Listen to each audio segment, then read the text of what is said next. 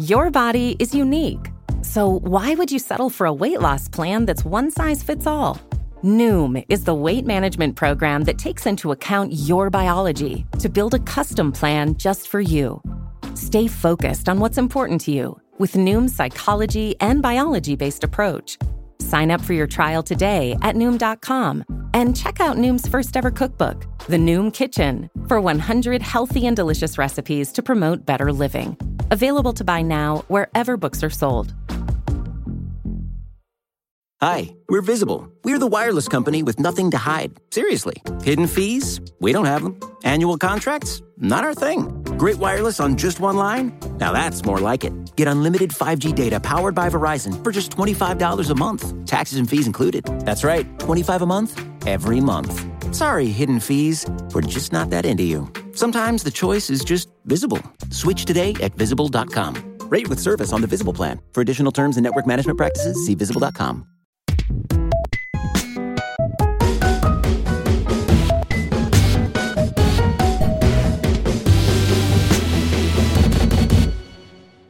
Hello and welcome to the Vergecast, the flagship podcast of knowing your phone leaked, so just announcing it before you were going to announce it anyway. It's a strategy. Yeah, it is a choice you can make. Yeah, Google has made it for many years in a row now. Yeah, it's Google's annual tradition. That's just the marketing strategy now. Well, it leaked. Here it is. Anyway, I'm your friend Eli. Alex Franz is here. I'm your friend who doesn't want the Pixel Fold. The only one. The only one in the Vergecast who doesn't want one. I'm sorry. Okay, we'll get to it in a minute. David Pierce is here. Hi. Can I just show you this Verge mug that I found? This was just chilling in my closet. It's the old Verge mug, and it makes me very happy. That's right. Is it big? I feel like our new ones are not big enough. No, they're definitely not big enough. This is probably 14 ounces. It's a nice size. Big fan. Well, they may not be big enough, but they certainly make us money. Go to store.theverge.com and buy we have really cool joggers. Oh, yeah. This is just going to be QVC for the rest of the hour. The hoodie. We have very cool pillows. I was just thinking I need to buy a pillow and put it back here on my mantle so you can see it during the show. That's where everybody puts their pillows, is on their mantle. Yeah, classic pillow spot. By the way, it's shop.theverge.com. You can tell that I'm great at this. Anyhow, there's a lot of news. Sarah Jong is going to join us in a little bit to talk about what's happening on Bluesky, which, as near as I can tell, is butts, just nude butts. But Sarah's going to join the show to talk about what they mean on a deeper level. What do the butts mean? What is the Vergecast if not discussing the deeper level of butts on the internet? Yeah, that's what it's for. Yeah. But the internet was created by butts. We should talk about the Pixel Fold. That's going on. There's a bunch of AI news to get into. Let's start with the Fold, since it is, at least for us, breaking news. You in your car tomorrow. You know about it. But just imagine, put yourself in the headspace we're in, which is we're going to start the show. And then Google was like, yeah, here it is. David, what's going on here? So, yeah, Google I.O. is next week, next Wednesday, the 10th. And there have been rumors that the Pixel Fold was going to happen for a while. We kind of knew Google was going to make a foldable phone. They've been making software kind of in that direction for a while. This is a good way to try and make some noise because it's still a relatively new market. And then, like you said, they literally just tweeted it out. It's just out of nowhere. They just tweeted it out. They just tweeted it out. And it's a foldable phone. So all we've seen is basically one of those sort of, spinning models. So there's not a ton you can learn from it. But I will say the two things that seem to be true based on the picture so far is that rather than being one of those super tall things, when you close a Galaxy Fold, it basically turns into a TV remote. It's 11 feet long and thus is a totally ridiculous thing to use closed, I think. But this looks more like the Surface Duo, where it's relatively normal phone sized and then sort of folds open to be wider rather than just tall. So it has a little bit of a iPad mini turned on its side vibe when it's open and just kind of looks like a phone on the inside. There's a million questions will there be a big crease down the middle? How thick are these pictures hiding that it's chunkier than it actually is, which they sometimes do. But just at the very basic level that we've seen, this thing looks really nice. I'm kind of into it. It does look really nice. The sort of new age pixel camera bump on the back. This is the first execution of it where I'm not ugh. Yeah, I got to click on does it rotate? Oh no, that's a big bump. Yeah. I was like, this is so small. No, it's a gigantic camera bump. It's huge. The thing we've heard about the most is that when you close it, there's no gap. They've managed to re-engineer the hinge. That's all I come to Google for is re-engineered hinges. Yeah, when you think of Google, you think of physical products and hinges. Yeah. I'm just saying when Apple makes an iPhone that folds, there's going to be a 19-minute long video about the hinge. And so if Google doesn't do that now, they're missing a real opportunity. Like they should just stop the I.O. keynote in the middle and just play a 30-minute documentary they made about the hinge. That's what I would do. I would watch it. I will watch it. Yeah, we're going to watch it. We're going to be there. Yeah. So here's the thing. We went through a pretty intense period of excitement about folding phones. Yes. And I will happily accept the criticism that I was very excited about them because I think form factor changes are when people actually shift products and platforms. Yes. Yep. And I was super wrong about this. 0 iPhone owners were like, well, that phone folds. I'm leaving iMessage, which I think says something very important about iMessage. iMessage definitely more superior, but I want this. Like I want a folding iPad. That's all I want in the world is like an iPad mini that just does this. Mm-hmm. But I want it on iOS because I want messages. Well, I also think the thing about the Galaxy Fold is that it still has a lot of caveats, right? Like it looks cool, and then the longer you look at it, the worse it gets, right? It has that big seam down the middle. It has the gaps kind of all around the edges. It's like the very first 1 second impression is really good, but after like 60 seconds, it kind of gets worse and worse. And then from what I've heard from people who own these things, you like stop seeing those things. They're not really problems anyway. So the actual experience of owning one seems to be pretty great. Everybody I know who has one is very happy with it. But what there hasn't been is one that doesn't feel like it makes you make sort of obvious compromises in how you use your phone. Like the Fold is also enormous. And I think the Pixel Fold, just by virtue of what it is probably also going to be big. It's also going to be expensive. The rumor is it's going to be, I think, upwards of $1,700, which is a lot of money for a phone. I just don't think we've got the data to prove your theory wrong, Nilay. I think there's a chance. That's the phone unfolds into a tablet part of the foldable world. You're thinking about the flips. The Z Flips of the world, which like T-Mobile would just throw at you. They would just accost you and give you a Galaxy Z Flip.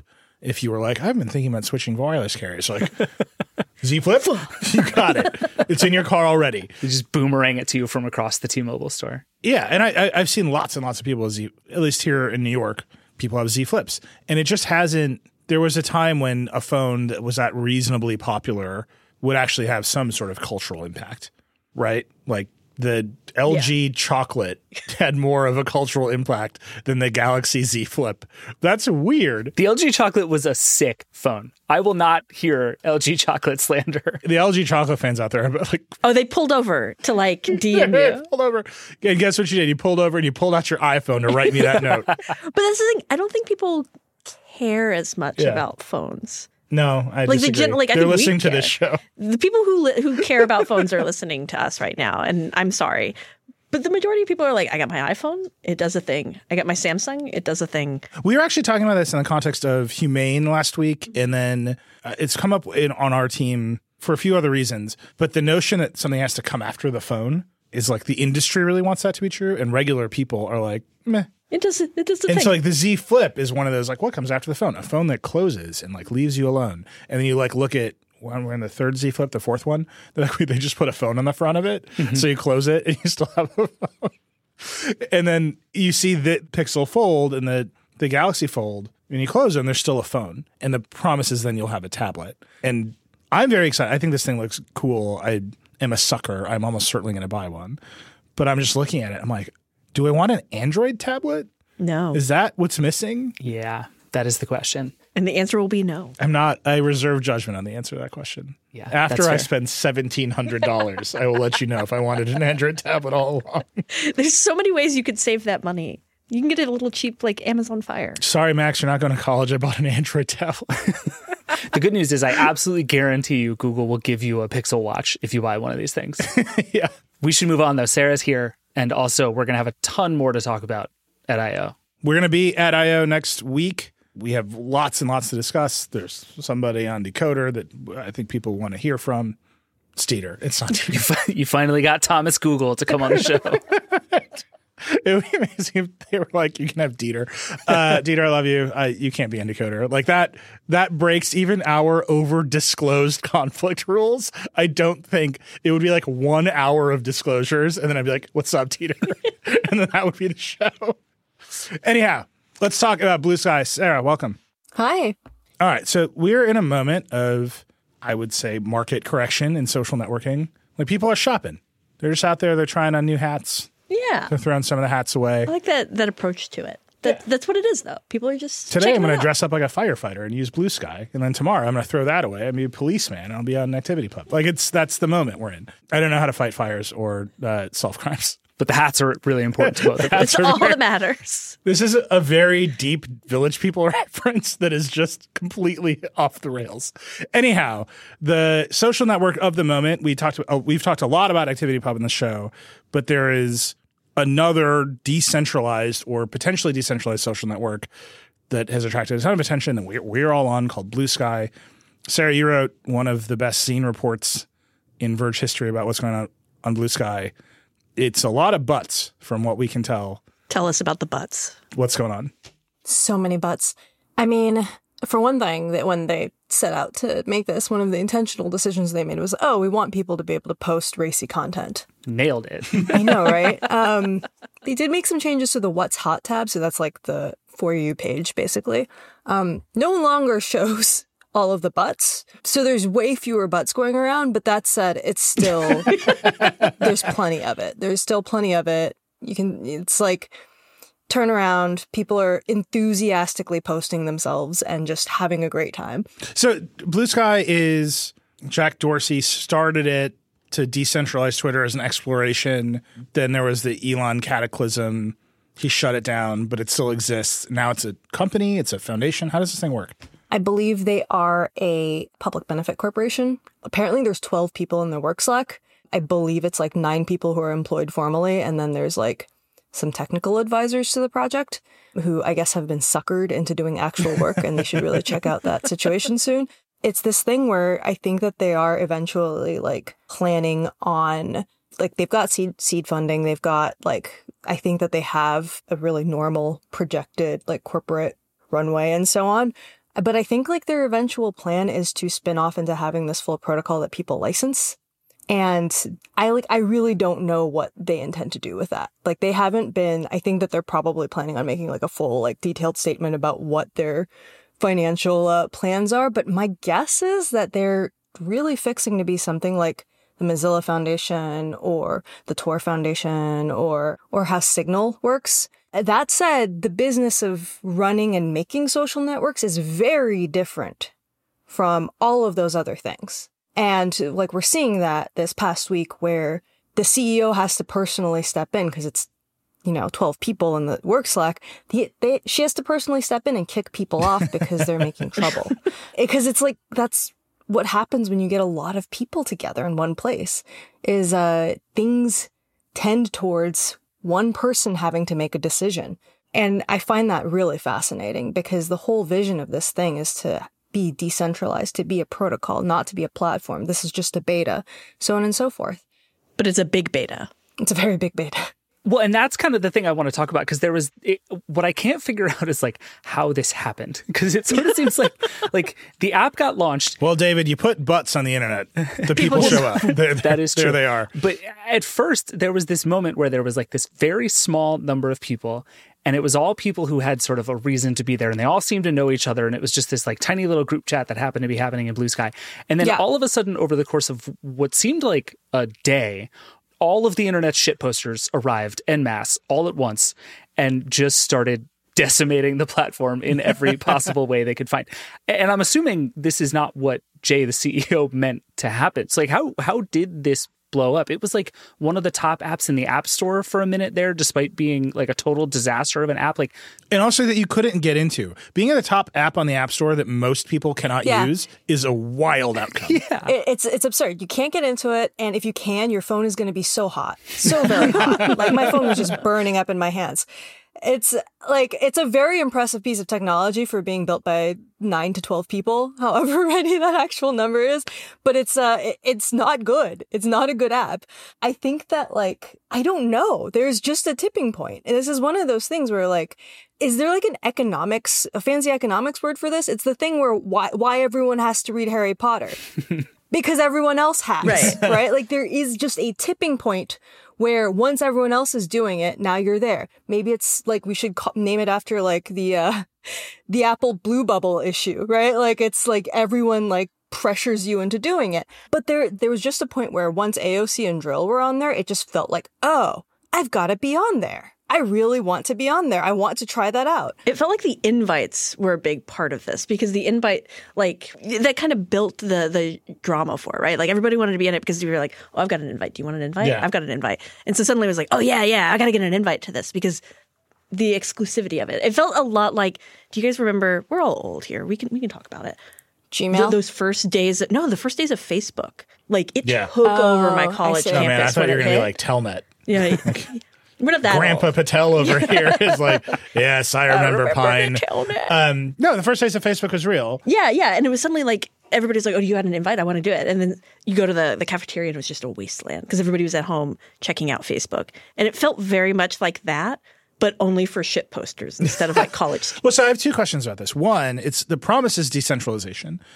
And so it's fascinating that they are not in reality decentralized. Yeah. So you can get the app. If you have an invite code, you can join one server on an app that is technically supposed to be able to let you join any server. And this is one enormous advantage over Mastodon, where just picking a server is the first thing you have to do. And Mastodon has now responded, I think, to Bluesky by just setting itself as the default. Like Mastodon.social is now the default in the app. This is an ideological position they didn't want to take, and I think Bluesky has forced them to take it. And then the other thing that I think is fascinating is, yeah, it's not a good app and it is broken in some deeply hilarious ways. But the way that it is a great app is that it looks exactly like Twitter. Just exactly. Like there's no interface innovation occurring in the Bluesky app whatsoever. It is just Twitter again. So all the people are just doing what they did on Twitter. Yeah. And the platform is not actually Twitter. Well, and it helps that it is only one server right now because last week I was like, okay, I'll join Bluesky. Okay, yeah, I'll go and join Mastodon finally. Very different experience doing those back to back because Bluesky was just like Twitter or anything else. You go and you make it and you're in. You'd go do things. Mastodon, I went and I made it, and then I was like, oh, I want to follow this guy. He's really great. And then it was like, no, he's not on the same server. And I had to do like copy paste. It was like all that friction. And there's just none of that there with Bluesky. But it's garbage. It's a mess. It's a mess of an app. Do you think that they're ever going to announce others? Like, this is the promise. This is what they're meant to do. But the fact that everyone's on the main server right now is why it's popular. Yeah. I mean, they say that they're really trying to they were prioritizing getting to decentralization, which is one of the reasons why when it really exploded last week, there were no blocks. It was not possible to block another person on Bluesky because they had just deprioritized a lot of these moderation tools. And so you couldn't block someone. Like, you could mute someone, but you could not prevent them from engaging with you, which is not a great thing to happen when you've got, 50,000 people on one platform altogether. All of whom are heavily incentivized to cause trouble. Yeah. Gleefully causing trouble. Yes. And are just manic, extremely manic to be in a place altogether. And so I do think that they are trying to get ahead. And every time something happens, though, which that's every 2 hours, something enormous happens on there that seems like a very big deal. It distracts from them moving forward towards decentralization. I think that in an alternate universe before Bluesky exploded, they would probably have launched decentralization in a few weeks' time. I don't know where they are right now. They're pretty vague. I'm sure that they'll give more information at some point. But it sounds like people are not getting a ton of sleep and everything is on fire constantly. So their protocol, Mastodon is built on ActivityPub. We did a whole episode about ActivityPub. Bluesky's protocol is called AT Protocol, @protocol, Twitter. You can go to their website. It's atproto.com. Here are the 3 promises that they make. Federated social, connect with anyone at any service that's using the AT protocol. Would just point out that there are no other services using the AT protocol. Fine. And then the other 2 are really interesting. Algorithmic choice. So if you want to bring your own recommendation algorithm or your own moderation algorithm, more butts, less butts. Yeah. You can go out and pick Butt one. dial. That means something else, Alex. Sorry. But if we want to leave and start a company that is just algorithmic choice for butts and we call it butt dial, let's do it. Yes, do it. I don't know how to write code. We'll do you? be fine. ChatGPT is going to write our app called butt dial. And then the third one, which is, to me, I think the big meaningful difference from ActivityPub is portable accounts. So if you hate the server, you can go and leave it and go to a different server without losing all your content, your follows, the people who are following you, or your identity. And so this is like the big change, right? Because David, ActivityPub is pretty basic, right? It's like inbox, outbox. Yeah, actually, if for anyone who wants to spend like an unnecessarily large amount of time reading about this space, Jay Graber, who is running Bluesky, I think in 2020, when they were starting this whole project, did this like massive sweep of every available tool like this, from whether it was like Matrix and Signal and XMPP and like all these other different tools for how you might run a social network, and wrote like a 200-page document of like how they all work and their pros and cons and all that stuff. And it's really interesting. And where they landed with the AT protocol, like identity is the thing. And they've sort of said this over and over, that like the main thing ActivityPub does not do well is let you have an identity that is yours that you can move around, right? Like, and I just had this experience. I actually moved from the random Mastodon account that I was on when I first signed up to mastodon.social, because it's now pretty clearly like the default place. It's where everybody's going to be. I figured I might as well be in that place. And doing it required like downloading a bunch of CSV files onto my computer and uploading them somewhere else. I got rate limited by Mastodon, so I just broke my website for like 30 minutes. It's just a bad system. And the way they're building AT is exactly like you said, such that like if I'm in a server I don't want to be on anymore for whatever reason, I can just pick up and drop over somewhere else. And like if we're going to live in this federated place, that's really important. All the people who make ActivityPub would say there's nothing about it that prevents that from being possible, and that actually people are building it and it'll all be fine in the long run. But right now, that thing that it is easier to sort of describe who you are to the system is super, super true. And I think is one of the reasons Bluesky has worked. It's just easier to show up, pick a username, and go about your life. But Bluesky also is, again, just one server. Yeah, it's funny. It's like the better federated system with no federation. Yeah. And then the clunkier one is actually federated. Which one do you think is the HD DVD and which is the Blu-ray? Yes, I knew it was coming. It has to, right? Like this is what we're with that choice. We're Betamax versus VHS again. Which is going to be the standard? Does anybody know? I really don't know, because like for those kinds of things, like the industry decides, right? Like ultimately it is about, like for hardware, it's the industry ends up deciding what the standard is, because that's very much like companies are going to be making that choice in the long run. But in this case, there's a weird chaotic element where it's like, whichever one that Drill posts a lot on. Right? What's the one that Drill is going to post a lot on? It's the one where Weird Twitter is posting a lot on. Why is Weird Twitter posting a lot on some other thing? It's like, it turns into a very recursive thing where it's just so chaotic. It is literally chaos theory. And like, I don't know how it is that like Bluesky caught the momentum. Like you say, this invite system did drive up buzz, and that's true. But it's also true that for weeks on end, people had, 20 invites just sort of sitting in their app that they weren't using because they could not convince any of their friends to use it, because their friends were like, oh, that's the social network where everyone wants to talk about AI art and Bitcoin. I don't want to go there. And we know it wasn't that anymore one day. So yeah, I don't know what the tipping point is. And that was just because it's Jack Dorsey's. Right. It is like, it's who they invited early on, right? I don't know what happened to like make it branch out, or like what the tipping point was. They say they're not planning on making invite trees open, but boy, I really want to see that invite tree. I would love to see what that moment was. Yeah. You just watch it go. So, Sarah, in your piece, one of the things that you noted is that they are, in a very odd way, going through like the entire history of running a social network, while the people who have run social networks at scale are posting on the platform about running social networks, which is just like very funny. It's so funny. The example that made me laugh is Yoel Roth, who used to run trust and safety at Twitter. When they banned the butts from What's Hot, he was like, welcome to breastfeeding hell, because that is the thing that an AI system can't detect. And he's obviously had experience with it.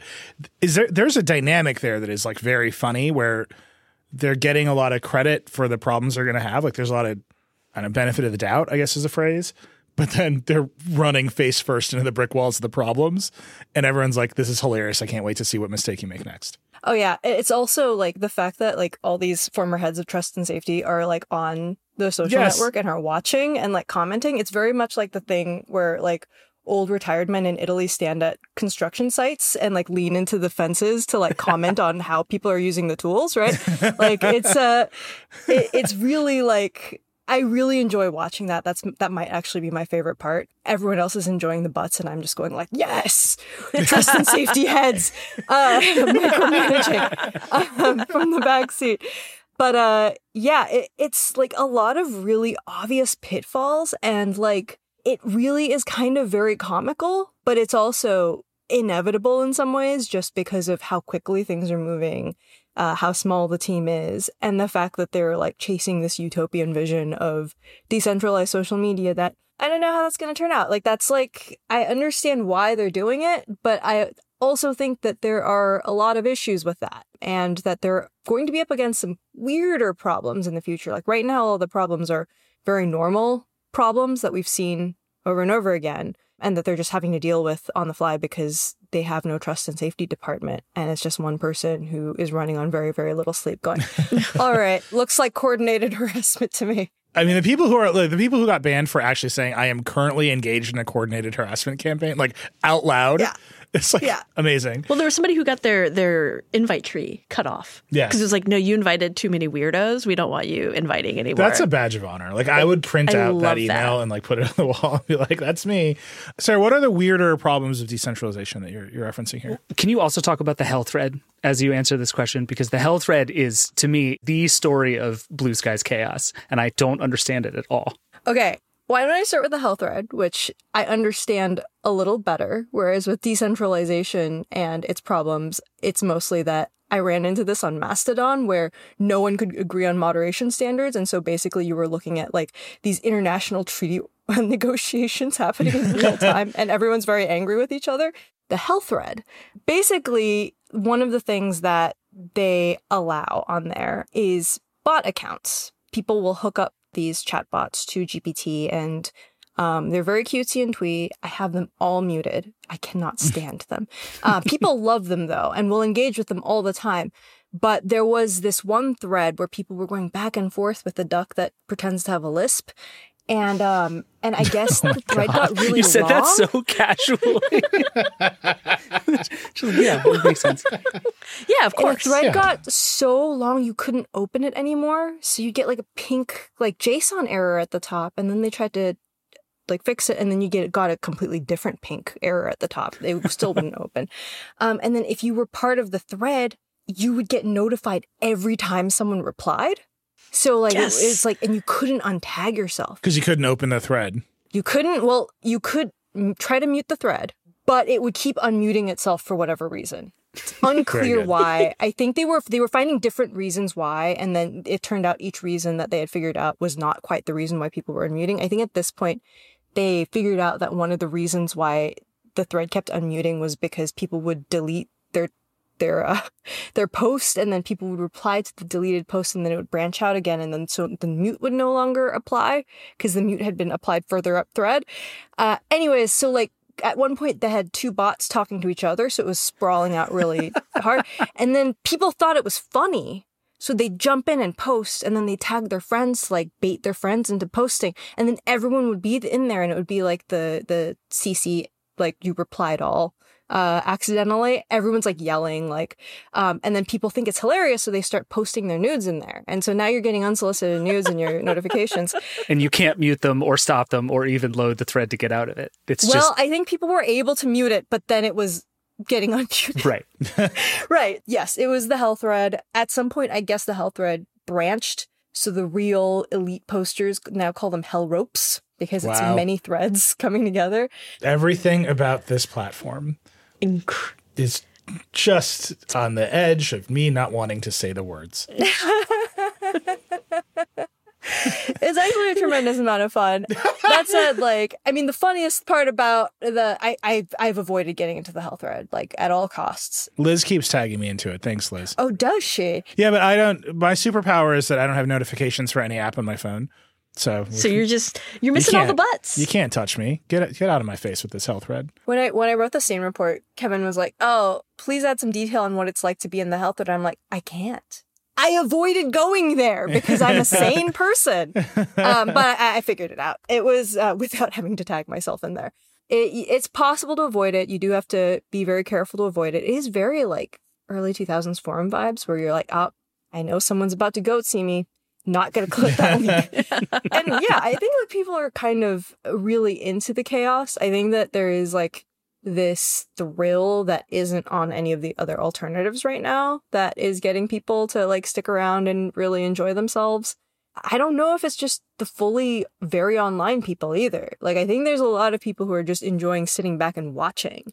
And as more and more people get on there, I think things are just going to sort of smooth out a little bit, and it's going to be more of a normal place. And I think that goes back to what you were saying earlier about the sort of like unknowable momentum that it has, that it's just like once that flywheel starts, it's like it just for whatever reason is a place to be now, in a way that like 2 weeks ago I would have said this is like a neat science project that doesn't really have any sort of meaningful opportunity for actual humans at this point. And then all of a sudden, as if by magic, it just was a place that was fun and exciting. And well, no, I want to push back the tiniest bit of pushback. This thing has 50,000 users.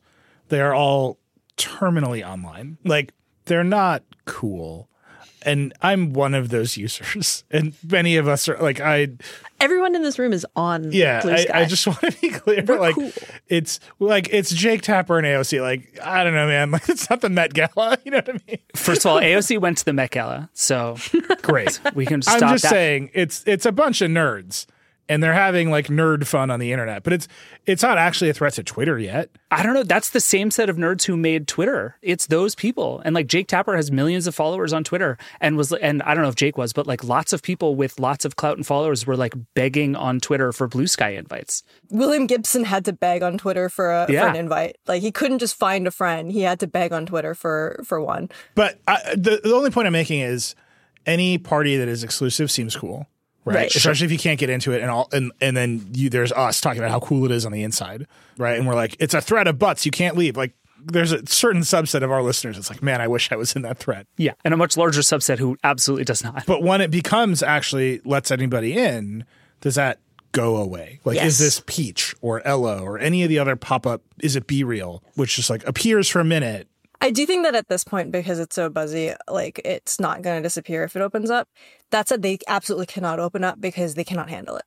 Like, they can barely handle what's going on right now. Like, it is genuinely like the next week or so. Like, if they don't buckle, like, it'll be truly a feat if they don't buckle under the pressure of having to speedrun content moderation at scale. It's like, there is no way they can like truly open up this platform. The other part of it is that they are airdropping a fairly large number of invites on a select number of people. I will occasionally beg them for invites so that I can spread them out in a really hilarious way.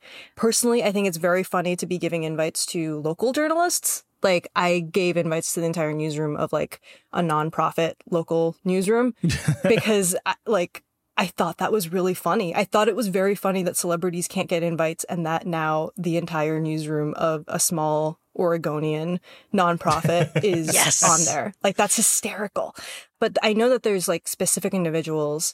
There's one woman where everyone's like, who's this person? But like, she's like passed out hundreds of invites and no one knows why she's getting invites other than that I guess they like who she keeps inviting. But the way that she's inviting people is that whenever anyone goes, I need an invite, she'll jump right into their mentions and go, I've got invites for you. And so the invite tree must just be wild, absolutely wild. So I know that like there's people definitely coming in and it really does seem like the fresh blood is like filling in, right? But like, I really don't think this is an LO Peach phenomenon. I don't know how long it's going to last because the energy is so manic. It could just be an extinction burst kind of thing.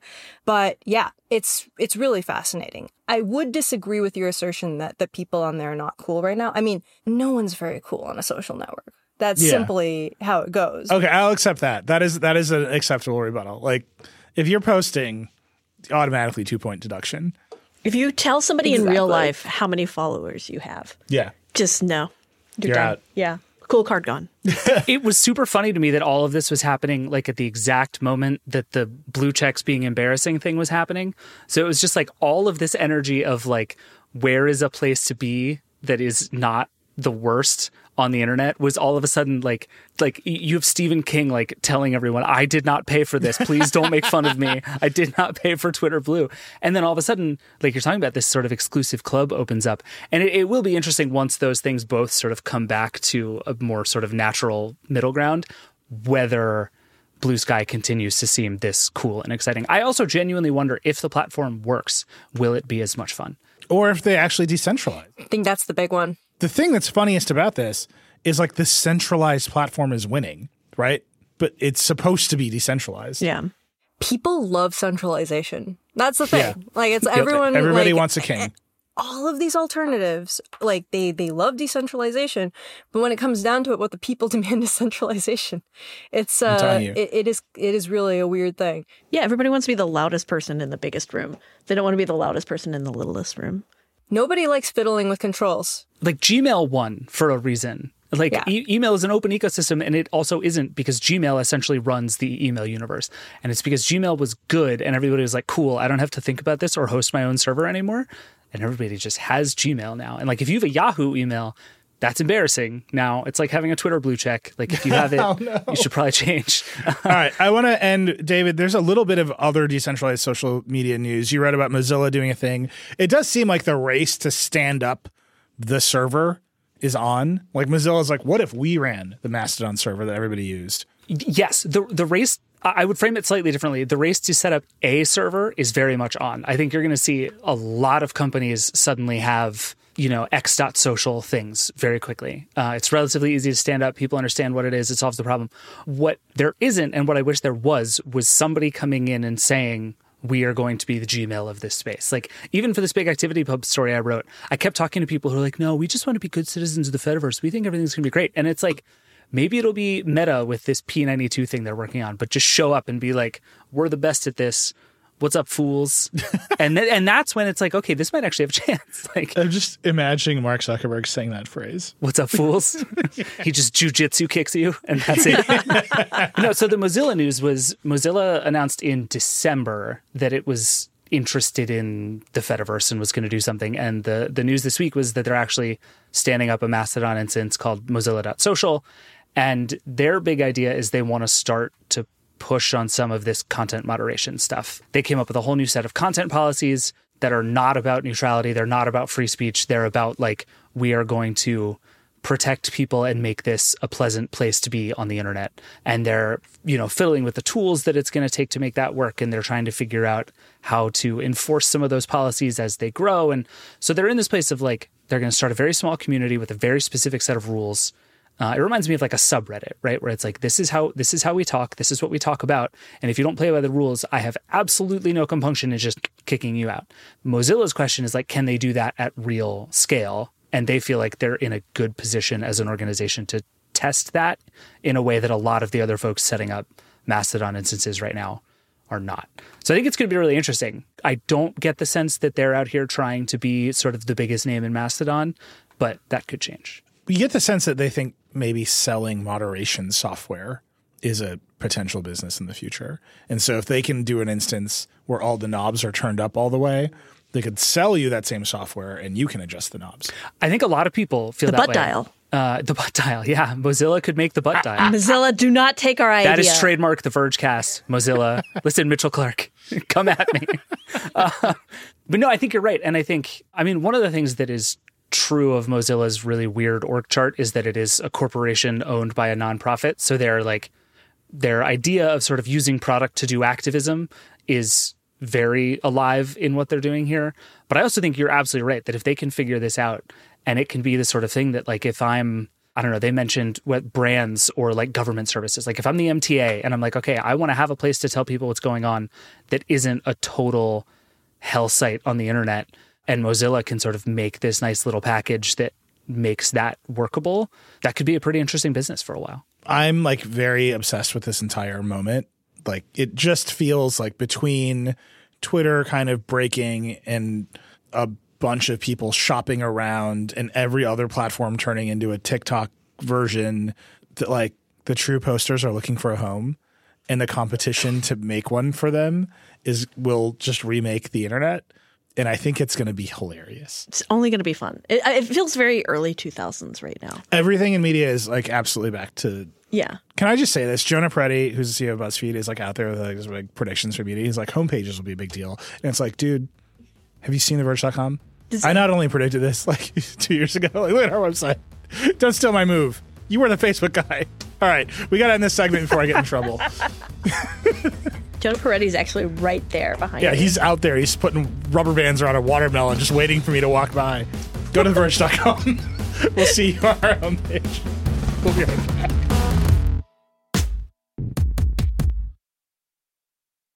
Support of the Vergecast comes from Shopify. Whether you're a huge company or a small crafter trying to make a buck off your hobby, selling online is one of the best ways to grow.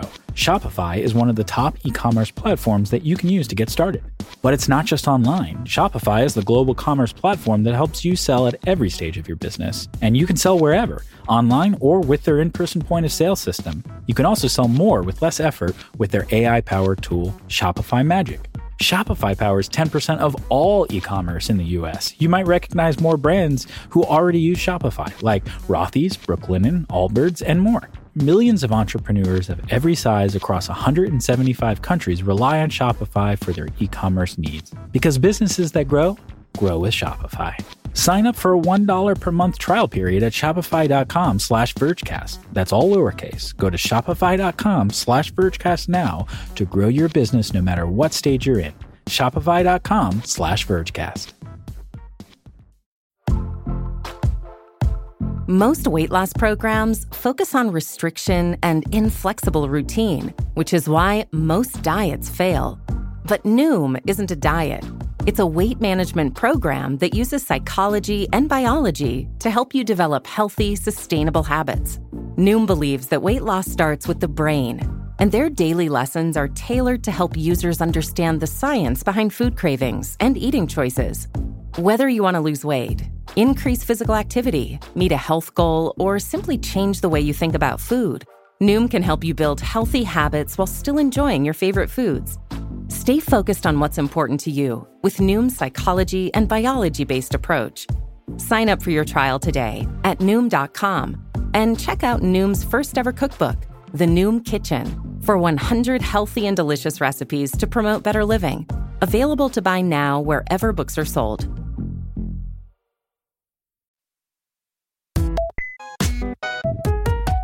All right, we're back. Thanks again to Sarah for taking us into a world of butts and lawyers. It's a Bluesky platform. It's great. Lots of AI news this week. Some good, some bad, some weird. David, what's going on? So I feel like the place we should start is with Geoffrey Hinton. So he's this guy who won the Turing Award in 2018. He did a lot of the early work on deep learning that is like the foundational stuff for AI as we know it today. So much of the work that has happened, like Google likes to take credit for like, we invented transformers. Like this guy invented the stuff before the stuff. Like none of where we are happens without Geoffrey Hinton and his team from like a decade ago. And he quit his job at Google and then gave this big interview to the New York Times and has talked to some other folks since then, basically saying, I regret my life's work. I fear for what I have wrought on humanity. And I think he said, let me see if I can remember this. He said, I console myself with the normal excuse. If I hadn't done it, somebody else would have. And then he said, it's hard to see how you can prevent the bad actors from using it for bad things. So we're in this space of like, there have been a bunch of calls for people to slow down. Everybody's worried about the singularity. The world's going to fall apart. AI is going to destroy us all. And yet, as we should talk about, there is this like constant, unending drumbeat of AI news. But it was funny this week to see all of that after the guy, they literally call him the godfather of AI, comes out and is like, maybe all of this was a terrible idea.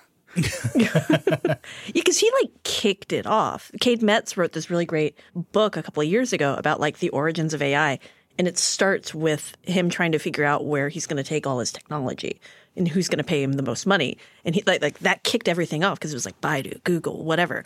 And he ended up going with Google and made a lot of money doing it. And then I think like wasn't one of the chief researchers is now at OpenAI. Like everything that we think of as AI nowadays kind of springs from this dude. So for him to say, like, it sucks. Yeah, it's like when Elon Musk comes out and is like, oh, 6-month pause on AI, it's like, okay, well, whatever. And then he comes out and is like, I'm going to start my own AI company. So there's been a lot of people who have kind of axes to grind for one reason or another. But this guy, I can't think of someone who would have more credibility to say something like this than Jeff Hinton. This is like very similar to when Oppenheimer was like, nope, we did it bad. We made the nuclear bomb. And that's a little terrifying to think like such a big transformative tech and then have the person who kicked it off be like, my bad. You just can't wait for this movie. I cannot. I'm so you're just working our way to yeah, Christopher I've been Nolan listening mention. to the book on audio for like the last 4 years. I was going to say, that book is like 1,300 pages long. Oh my! I even have it sped up. I don't like to speed things up, but I have it sped up, and I'm still like, oh my God, it just keeps going. And I'm like, and I definitely messaged Liz one day and was like, when do you think like Hinton or someone has their crying to Eisenhower moment about what they did? And it sounds like he cried to Kate Metz. Yeah, pretty much. This book, the book you're talking about is called, what is it? The Man Who Built the Atomic Bomb? Yeah, but now it's going to be a Christopher Nolan movie. The book is excellent, though. And if you start reading it right now and read it 40 hours a week, you'll finish it just before the movie comes out this fall. So on the same sort of note, Biden had a meeting, or rather, let me say, Vice President Kamala Harris had a meeting today with Sam Altman, the CEO of OpenAI, Dario Amodei, the CEO of Anthropic, another big AI company, Satya Nadella, and Sundar Pichai. And the reason I say Biden had the meeting is the White House put out a press release saying that Biden stopped by. Yeah, Kamala Harris's he just meeting. popped in to be like, what's going on in the Roosevelt room today? What are y'all doing? Oh, is it 4 major AI CEOs? I mean, there's a bunch of other people there too. But there's a lot of energy from the government to put some regulations in place. I think we've heard the FTC say, hey, like, we don't have to regulate AI because a lot of what we do is regulate lying. And so if you use robots to lie to people, It's fine. that's just lying. And you can't be like, but it's computer lying and somehow escape the laws. So like there's a lot of that. Like what is the existing law? What is the existing law that could stop AI Drake, right? We've written that story and it's like very funny. It's a laser bong. And then there's like, what is the existing law that, I don't know, if you are writing a bunch of books and putting them on Amazon and holding out that a person wrote them, but they were actually written by ChatGPT, is there some existing fraud statute that would make that illegal? So I think there's a lot of that going on, but then there's just a lot of, should we actually stop it? Should we like hit the button and stop it for a minute so we can make an actual framework of AI laws? And it seems like there's more heat around that than ever. And also, what would that look like? Is that even possible? Like, I think the sort of open question for a lot of this is, what would any of that even look like? I mean, so much of the conversation, even coming from the government and the White House this week, is basically to the effect of like, be cool, guys. It's a lot of saying like, you know, use ethics and morals and don't be bad or discriminatory. And it's like, okay, all of that is well and good, but what does that look like even when, I just keep coming back to Sundar Pichai saying, I think he said it on 60 Minutes, that even Google doesn't really understand how its AI works. And it's like, okay, these things are black boxes even to the people that make them. And there is no be cool button. And so this race to like, what does it mean to stop it? We can't train new systems, but then Sam Altman is out here saying, well, the race you're describing to like build new LLMs is pointless. It's as good as it's ever going to be in this world that we live in. So like what moves does anybody have here is super unclear to me. Yeah, I think there are moves, but they're not like you can't just stop large language models. That's out of the bottle. It's happening. And yeah, you can just run them on a laptop now. Yeah, anybody can run them on a laptop. Then go build them if you're smart enough. I'm not, but there are smart people who can just go build them. You can't stop that anymore. But you can potentially stop like the aggressive monetization of them. Wait, I have a different view of this. Okay. No. I think the aggressive monetization will be what saves humanity. Like, oh yeah, unchecked capitalism will save humanity from AI. Here's my evidence for this claim. I'm very excited. Snapchat is already testing sponsored links in its My AI chatbot. Yeah, nobody's going to use that. Yeah, it's just like, you know what, that AI is definitely not, it's not going to ruin humanity. Saw that and went, nope, because no thank it's you. already kind of bad, and then it has ads in it. Snapchat users are so mad at My AI that like, I mean, you have all these young people who have like carefully curated screens with their streaks, and it's like that space is sacred. And now there's just a chatbot who's like, what's up? Would you like to look at some ads? It's like little Steve Buscemi being like, hey guys. I think this is true of Bing as well. They rolled out some new Bing features today, along with some monetization, and like same thing is happening. It's getting weird. Yeah, people are turned off by the AIs. Yeah, I'm telling you, just like the addition of advertising into these AI bots. Immediate. Yeah, that's a good. I like that. It's like maybe that will save us. Finally, capitalism is Finally, good for some something. direct response advertising for Hulu will do some good in this world. There's other stuff. Zillow rolled out some ChatGPT stuff today where you can just ask it for houses. Do people not know what the filter button is on Zillow? Monica wrote our post about Zillow, and she sounds ecstatic about just talking to Zillow about houses. I mean, like I spend a lot of time. I was going to say, you're house house hunting hunting right now. Yeah. I just got mine, so I you deleted the Zillow app, and it was a big moment for me. I was like, I don't need you for at least a year. It's like a dating app. Yeah, like I'm done for now.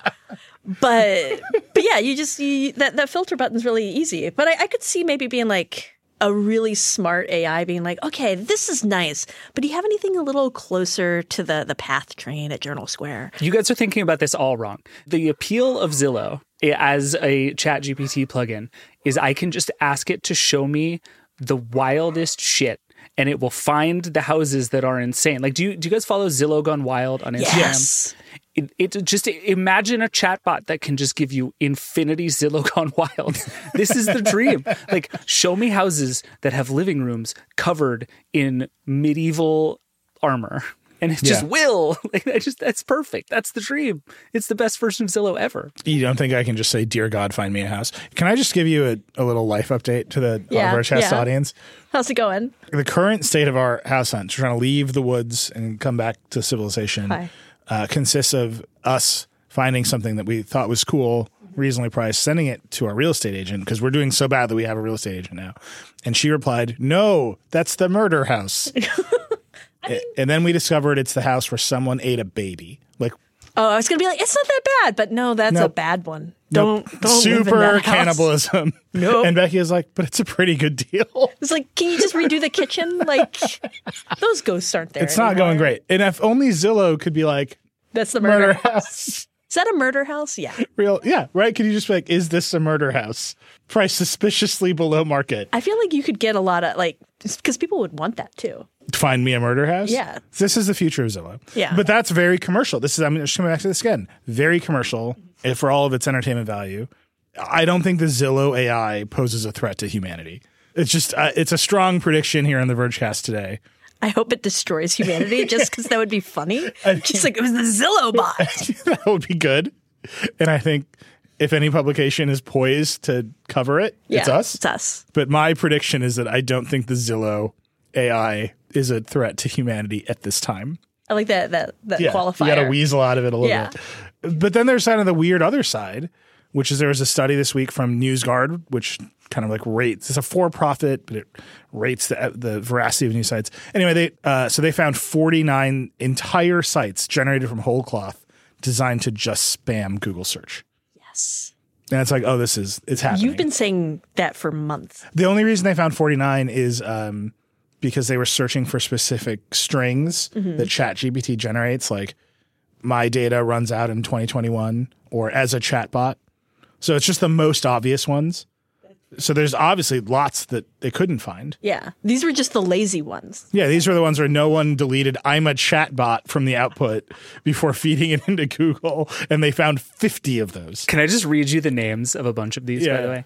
James Vincent on our team, by the way, has done a really great job of covering this stuff. It turns out if you just follow the phrase as a large language model around the internet, it does some really amazing stuff. He's been writing about how it's showing up in like product reviews and Yelp and all these different places. It's really fascinating. But I just want to read you the names of a bunch of these. It is the most like uncanny valley stuff I've ever seen. Biz Breaking News, News Live 79, Daily Business Post, bestbudgetusa.com,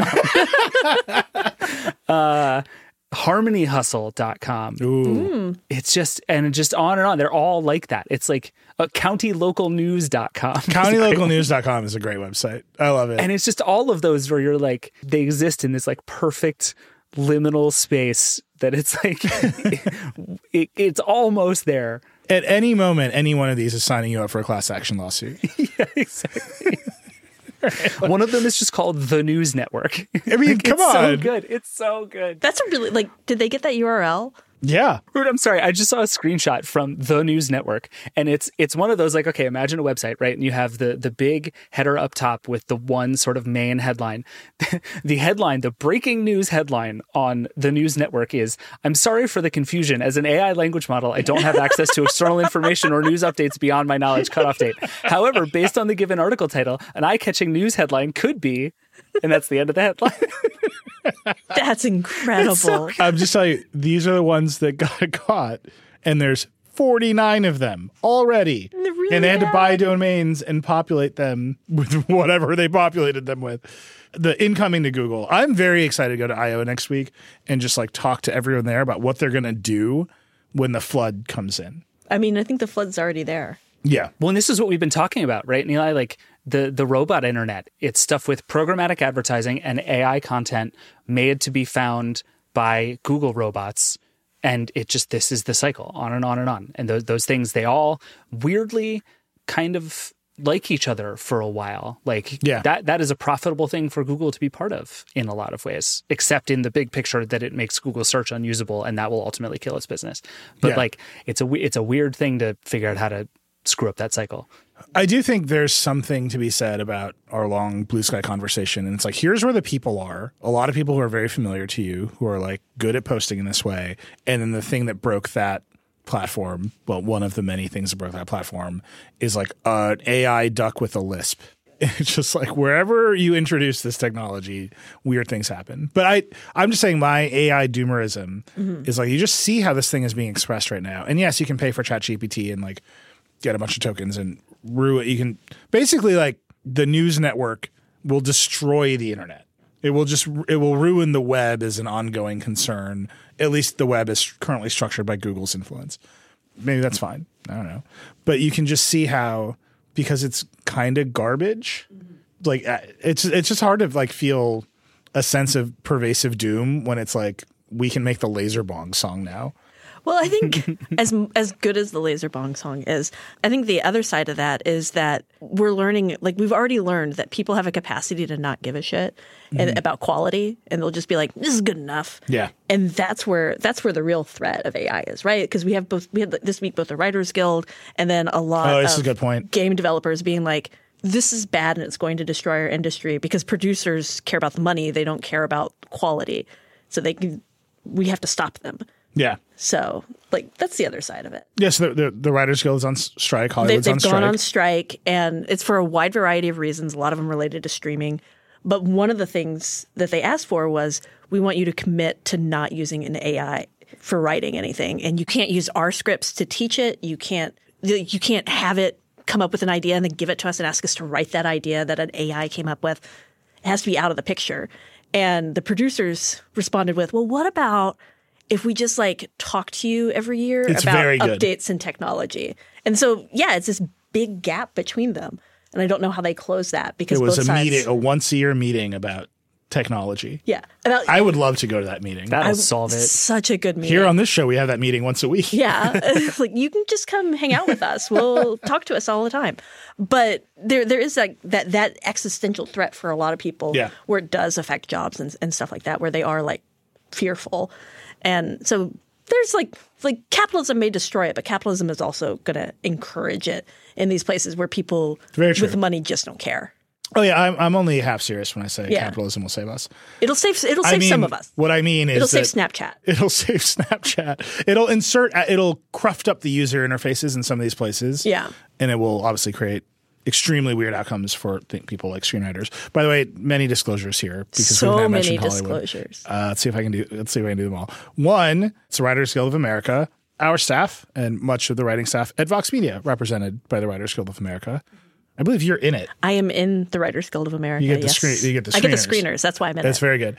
We made a Netflix show, which is now nominated for an Emmy. Woo. Well then. So I'm the EP of a Netflix show. I have HBO. Mm-hmm. I picked TikTok first in the streaming draft. By the way, and then third, I actually wanted to mention this. Adam Conover is from Adam Ruins Everything, one of the negotiators for the Writers Guild. And he was just on the Town podcast with Matthew Bellany talking about how it's going. I was just about to recommend that podcast. It's a really good episode. Everybody should listen to it. He is the fastest talker in the world. But I think I might have been at 1.5. I was going to say, I think a lot of people who listen to this show would say you might take that Just particular. listen at 2x. Very true. Anyway, great episode. Those are our disclosures. Yeah, that was Are there good. any others? Comcast is a minority investor in Vox Media, our parent company. That's the Yeah. one. Yeah, Peacock is the only one who's against using AI. That's not true. That's a Peacock lie. is like, what if the whole thing was AI? Comcast is a minority investor in our parent company, Vox Media. Last one, there's some big updates this week, sort of. David, what's going on here? Some Bing-ish updates. Well, okay, I want to talk a little bit about the updates, but then I mostly want to talk about this weird thing that Microsoft is doing with Edge because I'm curious how you guys feel about it. But the Bing updates are basically Microsoft continues to look for more ways to put stuff into Bing. So now they're doing things like if you get the name of a restaurant from Bing, you say like, where should I go for dinner in Seattle? And it says these restaurants, it's going to start to bake in things from like OpenTable where it'll actually start to do reservations for you. Or you can integrate with streaming services and it'll actually like deep link and take you to find that stuff. So the goal is to like pull more of search into Bing. I think one of the things we've been looking for is sort of this push and pull between like things coming into chatbots and chatbots going out into other products. And so I think what we're starting to see is these chatbots, especially Bing, sort of subsume more and more stuff into this chat interface, which I mostly think is fine and smart and interesting. I think chat as an interface has a lot of work to do for that stuff to work. Like, we're just going to do this thing that we did with the voice assistants, where it's like, wouldn't you like to book a flight through this interface? And the answer is like, no. Like a chat to book a flight is the single worst possible way to book a flight. The way to book a flight is to see a screen full of numbers and then you click on one of them and that's how you book a flight. The lowest one. Yeah, right. I was about to name some airlines, but I will withhold my judgment. Oh, yeah, the lowest one accepting certain airlines.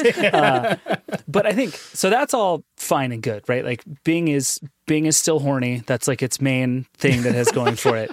But Microsoft is desperate to like figure out more stuff for you to do with it other than be horny. Wait, so it is notable that next week is I.O. We are expecting a lot of AI in search discussion from Google at I.O. And Microsoft is like, well, we already launched, and here's our first set of updates. Yeah, I think that's a good way to look at it. They still have a pretty, I don't know if you call it a lead. They're ahead in having a functional product, but Google doesn't have one yet. So Microsoft is ahead. It has no market share, so I don't know if you could call it a lead, but they're ahead in like, here's Bing, and we're adding features to it.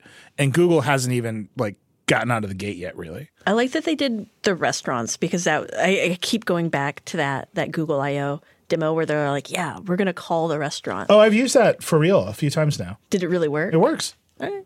It's weird. I feel like a jerk every time I do it, but the restaurants don't seem to care because I show up and spend money. Yeah. That's my problem. I always feel bad sicking a robot on the restaurant, even though it does seem to work. I've done it a couple of times to make appointments for various things and it works fine. I just am always like, I just feel like an ass that they're like, oh, I'm a robot calling on behalf of David. Do you feel like you're going to walk in and you're like, oh, you're the robot guy? Yes, and that's 100%. actually not true. It's like not what happens. it's never They're just happened. like, oh, you made this reservation. I take a lot of phone calls and I'm not putting faces to names. Would you like a Diet Coke? Like, it's a very normal They write interaction. robot basically, guy right. next to your Robot name when guy. they get it. Yeah. Like beep, boop, bop, boop. You're a jerk. But the other thing that's happening is Microsoft, because it apparently does not remember the company that it was 23 years ago, is now getting really, really, really aggressive with Edge, its browser. And it has been doing this for a little while where like if you're on Windows and you try to use a different browser, it just sort of repetitively is like, but what if you used Edge? Wouldn't that be cool if you used Edge? Don't you love Edge? Why don't you love Edge? Love Edge. What's wrong with you? Love Edge. And then it just tries to sort of beat you into submission. But the new news this week was that if you use Teams, I think it's Teams first and then Outlook after, and you click a link, even if you don't have Edge as your default browser, it will just open Edge. And what they claim is some confusing nonsense about like user accounts being the same everywhere that I don't really understand.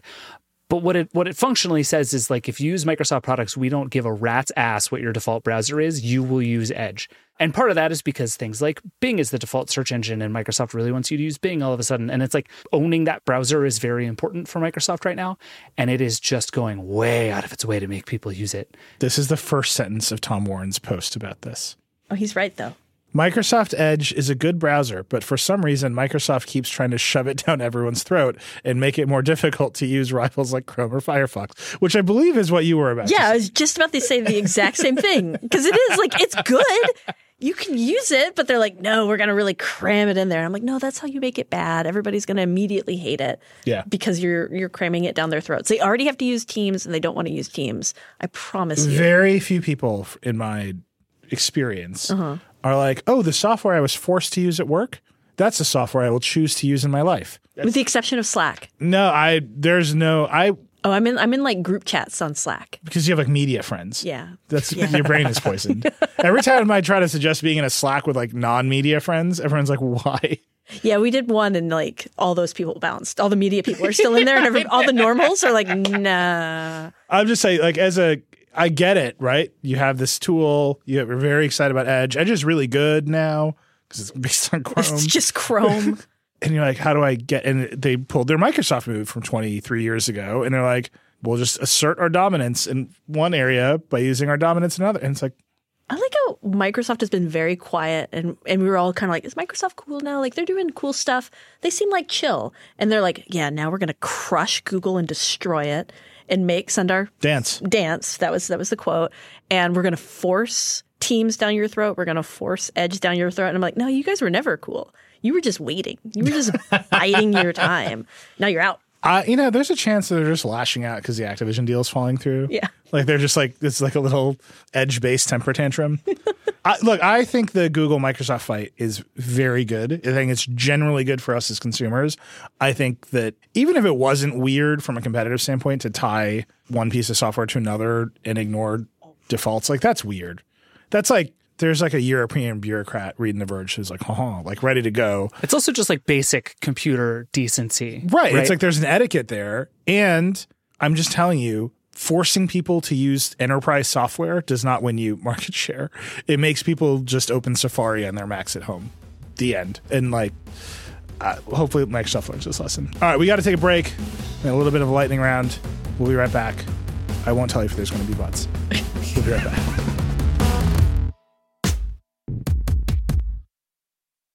Support for this podcast comes from Constant Contact. If you're a business owner, you already know that it's really, really hard to cut through the noise of everyday life. If you want to connect with your customers, you need to break through the noise. You need Constant Contact. Constant Contact is a marketing platform that makes it easy to reach new audiences, grow your customer list, and connect over email, text, social media, and more.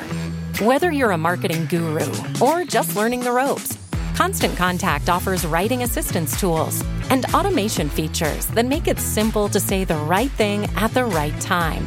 So get going and start growing your business today with a free trial at ConstantContact.com. Just go to ConstantContact.com right now. Constant Contact, helping the small stand tall. ConstantContact.com. Hi, we're Visible. We're the wireless company with nothing to hide. Seriously. Hidden fees? We don't have them. Annual contracts? Not our thing. Great wireless on just one line? Now that's more like it. Get unlimited 5G data powered by Verizon for just $25 a month. Taxes and fees included. That's right, $25 a month, every month. Sorry, hidden fees. We're just not that into you. Sometimes the choice is just Visible. Switch today at Visible.com. Rate with service on the Visible plan. For additional terms and network management practices, see Visible.com. Okay, we're back. It's lightning round time. There's quite a lot of potential for this lightning round. Kranz, let's start with you. Okay. I'm very excited because Gmail now has is going to have blue verified check So I read marks. this headline. I have no idea what this means. So when you get an email and you're like, is that really from Google? And sometimes it's not. Oh, this is like a phishing protection. Yeah, this is like phishing protection. It's just going to have a check mark. And is it $8 a month? No, it's free. It's okay. They're rolling it out. I think it sounds like it's primarily brands first, but yeah, just verify this is the actual person emailing you. And it's like, why hasn't this existed before because now? email is an open protocol, and this is a thing a centralized provider can. I'm just waving at David, just angrily. because David said this, it's his fault. And I love it. I love that this is why a nice centralized protocol can sometimes be good, is we can know when we're getting phished a little better. A little better. Just a little. Are they going to like put it into like the email standard? Oh, heavens, no. No, I think it's just going to be in Gmail. Yeah. Very good. The real centralization, decentralization has been a real theme on today's episode, and centralization is winning. That's the other theme. Yeah, because like decentralized stuff is really good in your head. Academically, it's like communism. Academically, great idea. In practice, doesn't work. Well, I can't wait for you to get some emails from people without blue checks in response to that. Will I? All right, here's mine. It's just a call out of a really good Liz Lopatto piece this week about Andreessen Horowitz, storied Silicon Valley venture capital firm, but also Andreessen Horowitz, big investor in Clubhouse, big investor, which is not doing great, had layoffs. Turns out Clubhouse, people wanted to talk to each other on their phone when they were forced to be in their houses during the pandemic. Not a great platform when people can go outside. So Clubhouse is in some weird trouble. Substack in extremely weird trouble. Remember when Substack Notes was going to be the thing that Bluesky became? Whoops. Negative revenue for Substack. That's a weird one. Andreessen Horowitz, big investor. They were a big investor in BuzzFeed. They're a big investor in Twitter 2.0. Uber. Yeah, but like the point of Liz's story is they thought they could remake the media. And they invested in all these things that were supposed to remake the media and disintermediate legacy institutions like the Times. And I think mostly Andreessen's like mad at the Times. Well, yeah, and their whole thing. I mean, even do you remember when they launched their own media vertical, Future? I forgot. The whole pitch was get rid of gatekeepers, right? It was like go direct is a very famous Andreessen Horowitz phrase. Go direct, right? Like let people and creators go direct to each other. Like that was Substack's whole thing. Is like don't go get a salary from a large company. Like get paid by your audience. I think they invested in Elon Musk's Twitter. I think on a lot of the same basis. He made this big creator push that has ultimately amounted to precisely nothing as far as I can tell. But that was the idea. And like Clubhouse was supposed to be that too. It was like, and do you remember when it was like, oh, look, here's like lightly famous people just like talking. Wasn't that amazing? And then they all went back to their jobs and lives and that fell apart. But that was supposed to be the pitch. And all kind of at the same time, for whatever reason, I don't know if it was a bad idea or just like hasn't quite worked, but like that turn just never really got made. So it did. The creators go direct to your audience has worked for a lot of creators on a lot of platforms, right? Just not on the ones that A16Z bet on. Yeah. We know Casey's on Substack. He's successful on Substack going direct to an audience. That's great. Yeah. We know lots of people on YouTube and TikTok and Instagram who are creator economies going well for them. But as platform businesses, as things that replace the sort of architecture of the mainstream media, most of those platforms are still reactive to the media. They're reactive to actual journalism. And then on top of it, there's like bad businesses. And there's just something really interesting about that dynamic. And Liz does a good job peeling it apart. Disclosure, we are journalists who work at a media organization. You guys suck. Those are facts. All right, David, what you got? Mine is this Google announcement from this week that they now support passkeys for logging into your Google account. Have either of you set up passkeys on your Google account? No. Not yet. You should do it. It takes 5 seconds. Everyone listening to this, if you have a Google account, you don't have to like pull your car over, but next time you're sitting at a red light, that's probably still illegal. Pull the car over. Next time the car is in park. There you go. How about that? Next time you are safely able to use your phone in thoroughly legal ways, go log into Google and set it up. You will be shocked at how quick it is. And basically passkeys are these things that are trying to replace passwords with biometrics, essentially. So like you log into websites with your face or your thumb the same way that you log into your phone. And there's a bunch of really interesting cryptography going on underneath. There's a whole thing called the FIDO Alliance that covers how all of it works. None of that really matters. The point is now, like website by website, it is getting easier and more secure simultaneously to log into stuff. And this tech has been ready for a long time. We've been covering it for a long time. I read a really great story Russell Brandon wrote on The Verge like several years ago talking about how this was all kind of around the corner. And it was for a long time. And now like Google is a huge domino in this game. And I think it's a big moment for passkeys in the sense that this is about to be the first time that most people have ever interacted with passkeys. I'm very excited about it and everybody should go set it up. It's excellent. It won't work with like single sign-on stuff, right? Like if you have to use, for say, Okta. So what would have to happen there is Okta would have to start supporting passkeys. And this is the problem, right? The tech has existed for a while. It's now built into the iPhone supports passkeys. I think most modern Android phones support passkeys, but the only way to enable it is like website by website, and you need both sides to support it for it to work. But it's coming quickly. Yeah, I would imagine this announcement came out ahead of I.O. I imagine we hear something about it at I.O., and then I imagine we hear an Apple domino fall at WWDC. Like this is as developer-y as consumer-y. Yeah. And this seems like the right season for more of this to happen. It is very exciting because passwords are stupid. If I can get to a place in my life where I'm never reminding my parents what their passwords are, I'll be very happy. That's his dream. All right, we've gone over, as always. Thanks to Sarah. There was just a lot of butt talk on this episode of the Roadcast. Love the butts. Shouts to Zach for his categorization in the App Store or the podcast store. Is it going to get the E or not? I say no. Let the children hear about butts on the internet. There's a lot going on the site. Just a really good week on the site. And then next week is I.O. So Verge.com, install it directly to your home screen. It's pretty good. You can do that now. You can do that now. That's it. That's Vergecast. Rock and roll.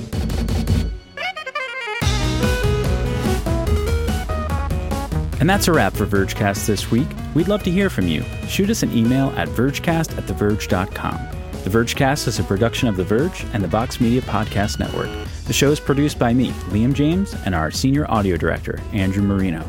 Our editorial director is Brooke Minters. That's it. We'll see you next week.